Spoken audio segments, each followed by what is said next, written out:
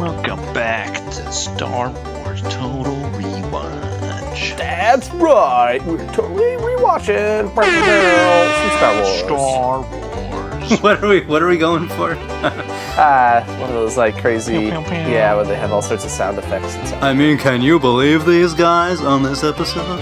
I can't. It's crazy. It's crazy. Professional insanity. Pretty much, yeah.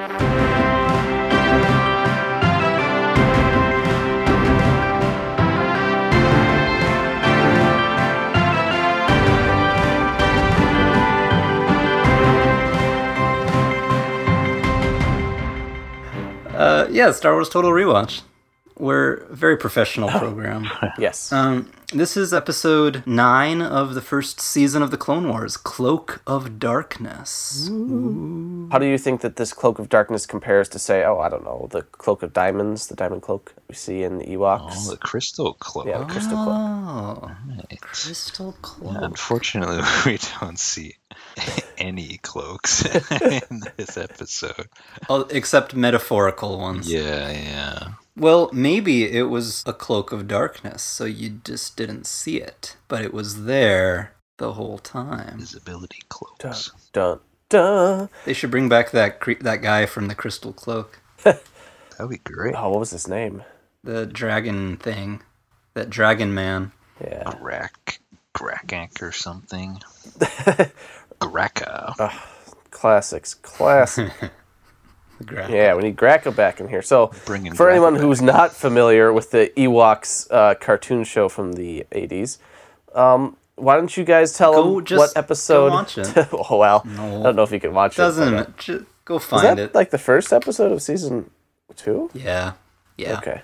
Anyway, it doesn't matter. That's not what we're talking about today. This is Cloak of Darkness. These episodes seem like a very loosely connected trilogy of episodes, right? Yeah, so in this episode, picking up from where we left off, Newt Gunray, the Nemoidian, the evil Trade Federation guy from the Phantom Menace, has been captured by Padme Amidala, as well as her trusty sidekick, Jar Jar Binks. Jar Jar Binks. Yes. It was completely his doing. So in this one, we see that he is transferred aboard a starship with Luminara and Ahsoka, the ones that are on guard over him. They don't really tell you why Ahsoka's there. Yeah. Just that they wanted to have her and Luminara be in the episode, I guess. Yeah, and they were good. They were a good team. Anakin was probably busy with something, and they needed someone to go with Luminara, so there you go. Uh-huh. So, in this episode, we're actually introduced to the Coruscant Guard. Or was it Senate Guard? Is that who it was? Coruscant Commando or something. Senate Commandos, my bad. Senate Commandos. Senate Commandos. Yeah. An elite group of senators who are also commandos. Right. No, that is not the case. They were pretty cool. They had some nice armor. Mm-hmm. Those, medieval helmets kind of a thing. Well, it's resembling the Royal Guards that Palpatine has, and then became the red ones. Yep. But their helmets kind of look like they're Mandalorians or something. That's what I thought at first. I was like, who are these people? Cool T helmets. Yeah. They look like Roman helmets, I guess. That's like what I was thinking of. With the little opening for your face, mostly protected though with the thing. Led by what was his name? Argaius. Pharaoh Argus. Yes. Who's not a clone. Nope. Just a human male. Just enlisted. And then who is the clone that's with them for most of the episode? I believe that's Commander Kree. Gree. Yeah. With these two weird hair stripes. Yep. Also known as CC-1004. Well, I'm not going to remember that. Oh, man. He's the guy who Yoda beheads. So sad. Whoa. In episode 3? Yeah, I suppose, because he's the green guy. He's the commander guy. Yeah, on Kashyyyk. Oof. I feel like I don't always want to remember specific outcomes for characters, like how they die. Yeah. It's sad, I'm glad you're letting me know. It's fine. I like to know because it's informative, but I don't like to know because it's kind of sad. Yeah, now it's sad, right? But as a podcast host, I feel like I have an obligation to know these things. So we are dedicated to the truth no matter how hard it is to hear sometimes. Yep. Committed.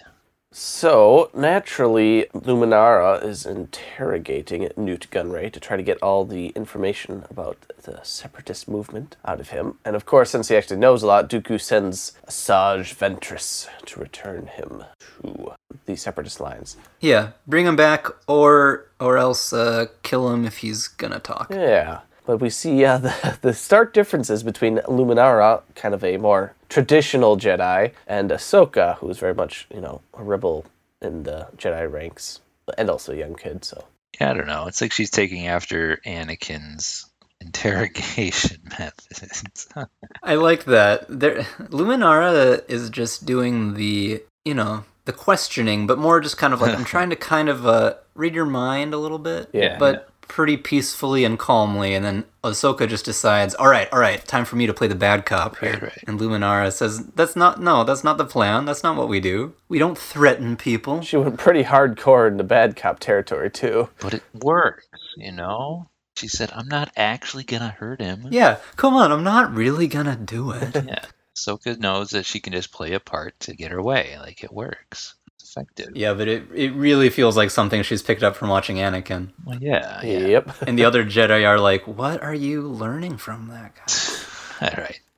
But it's really interesting because it kind of seems like something you shouldn't do, but I don't know. Maybe she'd actually, she knows how far to take it. For her, that's she's playing a part, to get information from the guy. Whereas when Anakin does it, he actually would if you didn't hold him back. Yeah. So I wonder if Ahsoka's a little bit confused about why Anakin acts the way he does sometimes. Yeah, maybe.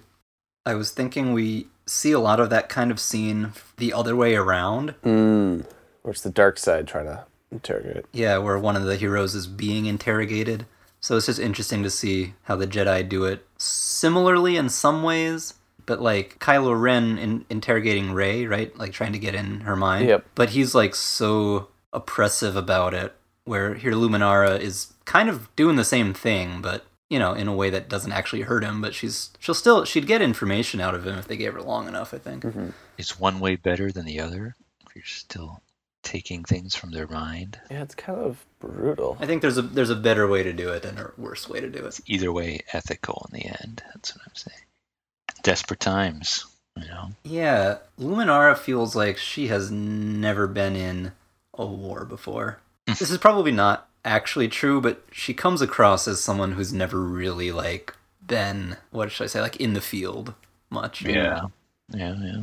She's still acting as the Jedi always do, yeah. Yeah, she knows this is how you're supposed to do things. This is what Jedi do. Right. This is how we handle ourselves in these situations. And of course I'll be able to fight Ventress because she's undisciplined and she's using the dark side, so I'm going to win. It's not a fair fight. Well, right. Ahsoka's trying to tell her that you don't know who you're dealing with here. This person is unpredictable and crazy.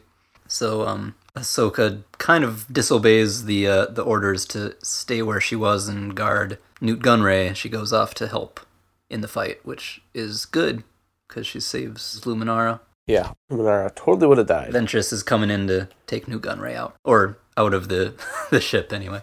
And in some ways, I think she was just a distraction. Mm-hmm. I don't know if they knew Ahsoka was there, but they definitely knew Luminara was there. Yeah. So in the end, they draw both the Jedi away from Gunray. Yeah, man. We see she almost rescues Newt Gunray, but has to make a quick escape. We see how she just totally takes her lightsabers and uses it to go down the elevator shaft, kind of like Pirates of the Caribbean, cutting the sword in the sail, just cutting their way down. Exactly like that, yes. Yeah, I know what you mean. Just like that. But yeah, so Ventress lures away Luminara, and then eventually Ahsoka goes off to help her in quite the lightsaber fight. Yeah, Luminara gets trapped under... I mean, Ventress detonates all these bombs in the engine room or something, and then big pipes fall on top of Luminara.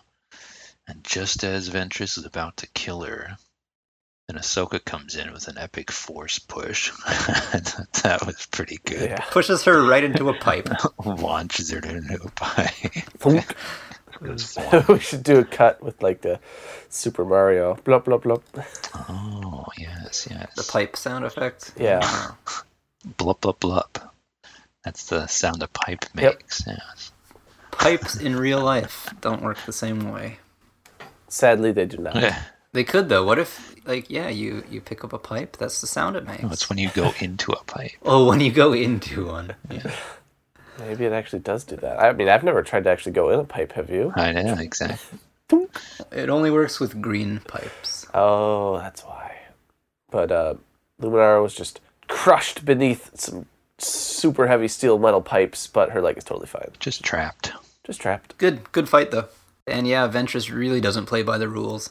She pretty much blows things up any chance she gets, and is not even really trying to beat them. Like you said, she's just a distraction. As soon as Gunray is captured, she's like, okay, I'm done. Oh, and let me just blow you up for good measure as I leave. Yeah, she had a lot of thermal detonators on her. A lot of them. It's fun to watch. Like, she's a good fighter. It's kind of cool stuff, but she's kind of scary. It kind of feels like she can just jump any distance at any time and get away from anyone conveniently. Oh, yeah. Just whee, bounces around.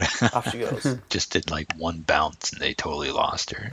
Able to leap tall buildings in a single bound. Eh, Yeah, you're right. It's a little more than just your standard force jump, I don't know. which is already kind of exaggerated. Most of these fights, they just end with nobody dies and somebody just flees. Yep.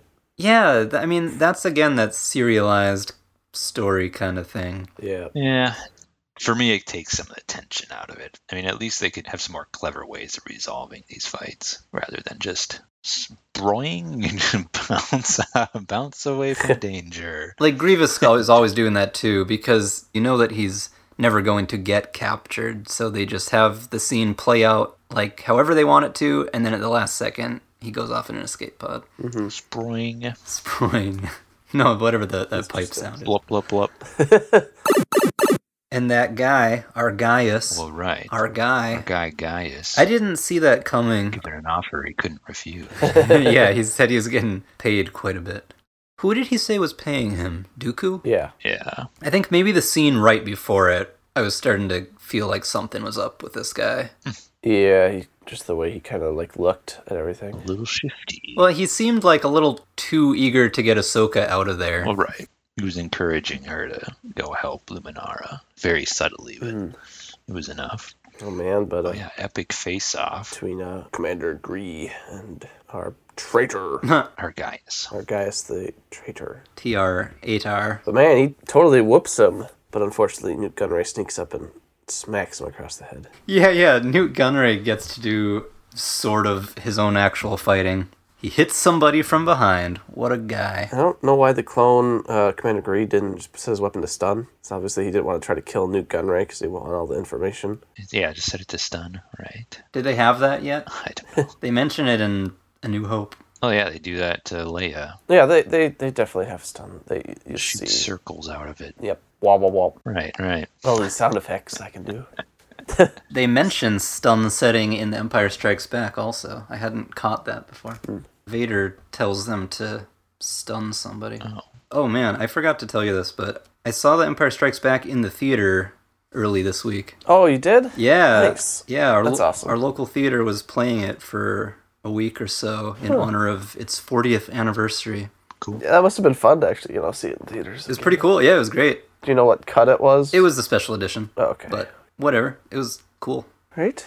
Speaking of not talking about this episode, in other Star Wars news, Star Wars Squadrons, which is a video game, came out. It's basically kind of like the old Rogue Squadrons or X-Wing or TIE Fighter game, space combat game, which you're just flying around in space and X-Wings and Y-Wings and TIE Fighters and all that jazz. And it is pretty darn fun. And it's fully playable in virtual reality. And it is really fun to fly around in that and use the joystick and throttle and just, it's great. Yeah, it looks cool. I'm going to have to try that sometime. I mostly just geek out the entire time and just like, oh, it's Articans, oh, it's a Quasar class cruiser flying by the Nebulons. I tried it out and I said, can I see my little R2 behind me? And I turn around and there he is and he goes beep boop beep boop. It's like, that's amazing. That's immersive right there.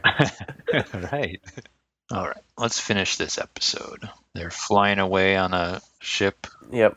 Ventress escapes. Argus escapes. What kind of ship is that though? It's a consular class Corvette. Nice. Like Princess Leia's ship. Oh, right, yeah, with the little engines in the back. And then, Ventress takes an escape pod and meets up with them and stabs him in the back. Kills the guy, which again is why you don't trust the bad guys. I mean, I don't know. I guess you can't trust a traitor, True, because you never know, he'll just betray you again for more money. Yeah, if the money's right. I guess, right. There didn't seem to be much reason for doing that other than she's a villain, right? Yeah, I know. Shock factor. I mean, it's pretty, lightsaber sprout through the chest. Blah. Well, it's exactly what Grievous did to the Trandoshan guy. Yeah. Exactly the same. They're getting predictable now. So that is Cloak of Darkness. It was very dark and very cloaky. Very cloaky, yeah. The wiki article does say there's a continuity error where Dooku is wearing his cape during his conversation with Sidious, but when Ventress enters the room immediately afterwards, the cloak has disappeared. So No. maybe... That's is the Cloak of Darkness. Obviously. That's not a continuity error. It's right there in the title. Oh. I know. Completely intentional. Oh, yeah. But the next episode I really enjoyed, from what I remember. It's called The Lair of Grievous. Oh, can I say, by the way, this was directed by Dave Filoni Hey. and written by Paul Dini of Ewoks fame. Hey, Paul Dini. Ewoks fame. Paul Dini! All right. As the Jawas call him. And we are actually getting very close to season 2 of The Mandalorian. That's exciting. Yeah, I feel like I'm going to get Ahsoka spoilers. Yeah. Probably, So I'm not but sure. it's okay. I don't know if I can watch it. Unless you're gonna wait like a year and a half to watch The Mandalorian. I don't know. I don't think I'm gonna wait on that one. But yeah, join us next time for Lair of Grievous. We're Star Wars Total Rewatch, and we'll see you next time. And remember, ignore your instincts at your peril. Bow, bow, bow.